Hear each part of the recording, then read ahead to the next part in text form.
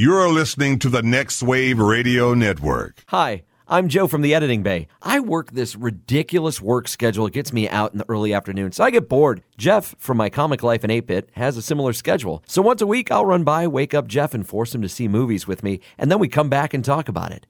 Welcome to our Afternoon Delight. Sky rockets in flight. Woo! Afternoon delight. Whoop. You guys have it, I think. Afternoon delight. Hey, Jeff. Are you doing a bit? Am I supposed to respond? I guess not. Oh, okay. Never mind then. Never mind. You fucked it up. I didn't know. You went quiet. Let's try it again. Hey, Jeff. No. Don't stop it. I'm not. All right. Adjusting. Okay. Hey, Jeff. Hey, Joe. You know what time it is? What time is it? Time to get hard. Oh, God. That was worth it. That was worth the setup. Okay, so in the movie houses this week for Afternoon Delight, the show where Jeff and I will go to a first run movie theater house place and see a movie and then come on back and let you know what we thought of the movie. We went to see the new Will Farrell, Kevin Hart. I almost called him Hal Sparks. Why the hell did I almost call him Hal Sparks? Way off, man. It's way off. All right, so Kevin Hart, Will Farrell, in a little movie called Get Hard. And the basic premise of this movie is pretty simple. It rings a little bit of like the comedies from the 80s. It almost had a little bit of a Trading Places feel to it, even though they didn't actually trade places. But there was definitely like the whole like Eddie Murphy, Dan Aykroyd kind of chemistry thing going on with these two.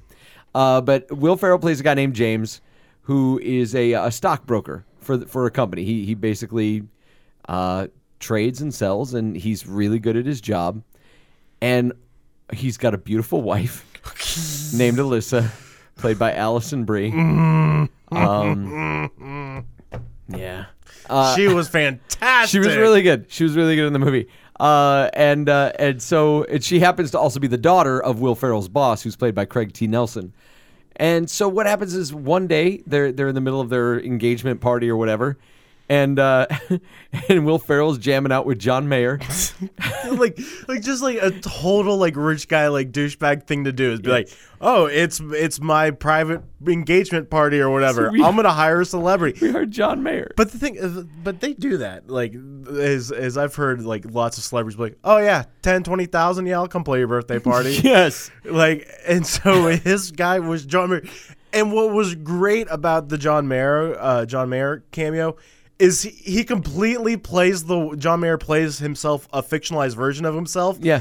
Just like everyone portrays him, just as like this guitar douchebag. He's like, you want to see 10, what did he say? Well, you want to see 18 women get wet at the same time? Yes. And then starts playing his song.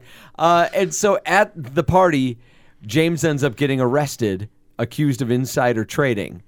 And what else? And extortion. I think like extorting money from the company or like basically like doing like a pyramid scheme, like it very reminiscent of like Enron, because like after he gets busted, that's when you start seeing like interviews on TV and people around him being like, you cost me everything, my whole retirement's gone, all my savings. Yeah. This guy was totally vilified. Yeah. And so he gets the judge decides to make an example of him because they keep thinking, oh, you're not going to serve hard time. You're just going to get like some light time and don't worry, we'll take care of it. We'll plea you down. And he doesn't want to plea down because he's innocent. He's like, I didn't do this. I believe justice will prevail. And it doesn't. And he's made an example of, and the judge sentences him to 10 years hard time in San Quentin. Which like, I get why they did it for comedy purposes, but like, There's no way. There's no way. They lock up like the most dangerous criminals in that place, and they're going to put him in there. Yeah. And so in an effort to get ready for prison, Will Ferrell decides to go to the guy who runs the car wash company at his building, in the garage in his building, played by Kevin Hart. Darnell, played by Kevin Hart. He decides to go to him and ask him to to prepare him for prison. I mean, there's a conversation that leads up to him that makes him think, oh, wow, this guy's been in prison before. Well, that's because Kevin Hart is trying to buy a nice house in a nice neighborhood for his family. Yes. And so he's $30,000 short. And Will Farrell makes the assumption that because Kevin Hart is black, he has been to prison. And he says, I'll pay you to help me get ready for prison so I don't have to suck any dick. Yes. and Kevin Hart agrees. Yeah, because he's like, all right, I'll do it for $30,000 so he can get the money for his family. Yeah. And so Kevin Hart's at least coming from like a good place. But is he? No, not really. And so what follows is a whole bunch of preparing Will Smith for prison, which I didn't catch all of because I ended up passing out in the theater. Oh, really? Yeah, I did. I fell asleep, and I think it was just because I was beat. I think I was just really tired. But yeah, I was sitting there, and I'd realize like I'd be opening my eyes and go, oh shit, I just fell asleep for a little bit of it. Oh wow. Yeah. Oh wow, I didn't miss any of it. I really like Will Ferrell movies like this. I think are hit and miss, and a lot of times they've been hits when he's had like John C. Reilly to play off of. And so going into this without him having John C. Reilly, it's like, okay, I know they're both funny on their own, but let's see how we'll be teamed up together. And I thought they did a really good job of doing a buddy comedy film. I thought it was great. I thought it was really well written too. Written by the same guy who did Idiocracy. Men in Black 3, which we were talking about before the podcast. I was like, I know I saw it. I don't remember it. I don't remember anything about Men in Black 3. But he's written a few films that I really enjoy. And what I saw of this movie, I had a good time with. Mm-hmm. I for the life of me, this is one of those situations where we watched the movie like a few days ago. Right. And now we're recording it, and I kind of don't remember a whole lot of what happened. Oh, man. It's like what I'm trying to think of. I just don't know where to fill you in on like what you missed. I mean, I know just suddenly out of nowhere, like I woke up and suddenly like his maid and his lawn guys were acting like prison guards. Well, right, in his home. Is because over the course, because Kevin Hart. By the time that Will Farrell and Kevin Hart decide to team up, he's gone from 30 days to about like 20 some odd days to get ready. And so Kevin Hart is just slowly turning his entire house into San Quentin. And like what was great is he had just asked like the maid and the gardener to be like, would you be willing to play like guards and prisoners and like not and treat Will Ferrell like an inmate?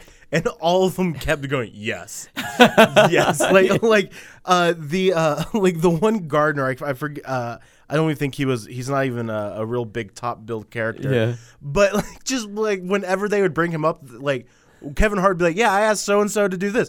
He was real excited to like beat you up or something like that. It was I remember great. that the dude was like enthusiastic when they tried to simulate the riot. Yes. yes.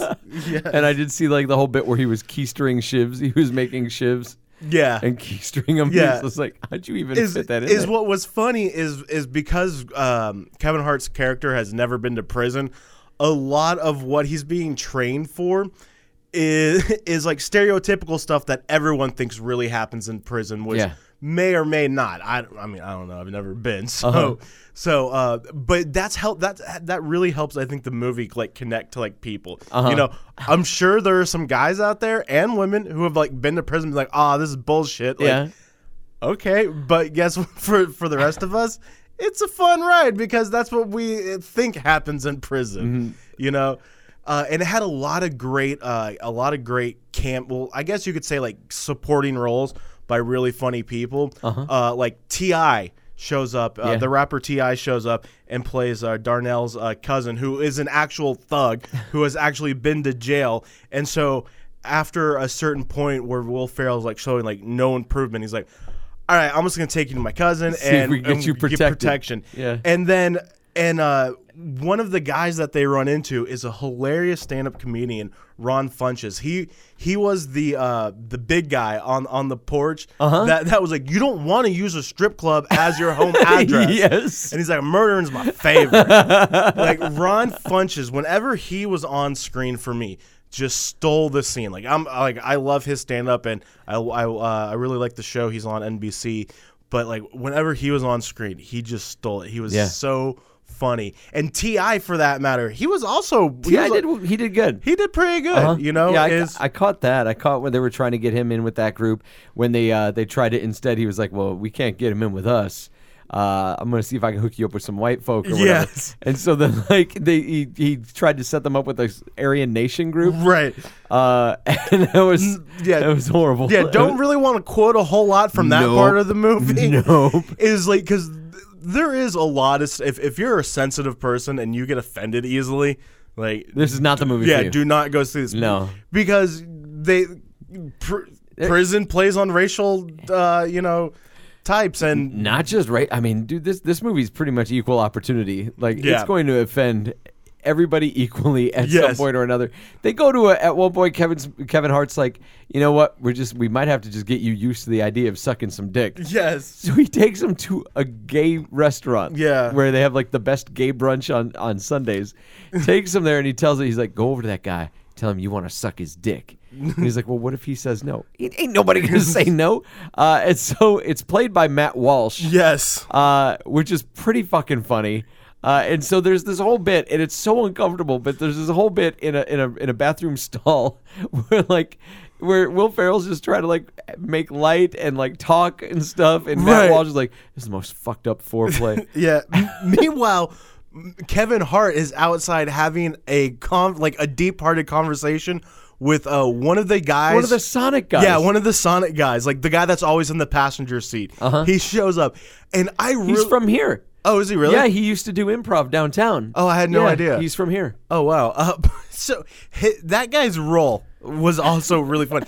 I was a little disappointed as at the end of the movie, I thought that guy was going to come back and save the day because he's like, because he and Kevin Hart, they have this one exchange at the restaurant. Uh-huh. And then you find out like through the course of the movie, they're still talking. They're still buddies. They're still being buddies, and like Kevin Hart's still giving this guy relationship advice, even though he's already turned him down. Yeah. And I really thought that like at the end of the movie, that guy was going to be the one that came in and was like, stop. I found this and this, and would save the day. Well, either that or maybe we find out like he's a cop. Mm-hmm. I think that would have been funny when they finally bust the guys at the end and like he shows up and he's actually a police officer or something. That would have been a fun little twist. No, his character was delightful. That's the only way I can put it is he's delightful. Like he'd come up and he'd say stuff to Kevin Hart and he's flirting with him and then he'd give him like that smile and I'm like, I adore this character. I really like him. I want to see more of this guy. No, it was a funny movie. It was by the numbers. It was a by-the-numbers movie. There's nothing that's going to happen in this movie that you're like, whoa, I didn't see that coming. Yeah. In fact, I feel like I laughed harder in the trailer than I did in the movie. I definitely think you did. Yeah. I definitely think you did. I don't remember laughing as hard while watching the movie as I did while watching that trailer. And yeah. I don't know if that's because I was tired. I don't know if it's because I was kind of like taken in and out because I'd fallen asleep a little bit. I have no idea. I did enjoy it, though. Mm-hmm. I just wish that I could remember a little bit more of it. I remember Alison Brie. Of course you do. Of course you do. Like, Alison Brie, like, I'm trying to think. There was another role that I think she did where it's almost like this. It seems like when she's outside of the Community, she goes over the top to portray that, like, I'm not this little innocent girl that you see me play on Community. Because in this movie, she is not, and it is awesome. She was Unikitty in the Lego movie. That's right. That's true. Yeah. I thought she did a fantastic job in that. I'm trying to think of anybody else that was in this film. She's the scene where he goes to the country club, where he cuts the ankle bracelet off, and he goes to the country club. He's got the hair dye dripping down his face because he hasn't let it dry yet. He's put the fake mustache on, and he tries to get her, and she's like, "I'm leaving you. I'm leaving you. I don't want to be with you anymore." And so then the police show up and surround the country club, and he tries to walk out, and he's like, "Hey guys, he's still in there." It is fun. It was a fun stuff flick. like this. Yeah, I forget what capacity it was, but this was a Will Farrell and Adam McKay did team up on. It was either they were the production or they were not written by, but like screenplay or story or something like that was by Will Farrell and Adam McKay. So it has a lot of that like humor in it, you know. And so if you've enjoyed any of Will Ferrell's other stuff, if you're a Will Ferrell fan, I think you'll really dig this movie. I think if you're a Will Ferrell fan, and also to piggyback on what you said, if you're kind of sick of the usual Will Ferrell comedy stuff, I think you're going to like this a little bit more because Will Ferrell doesn't exactly drive this movie. Yeah, is I would say is Kevin Hart really. You know, I feel like sometimes when Will Ferrell does a comedy with another comedian, with the exception of John C. Reilly, just because I think they're such good friends, but when it's someone that he doesn't normally work with, I feel like sometimes he goes over the top to try to prove that he's the funniest one on screen. Yeah.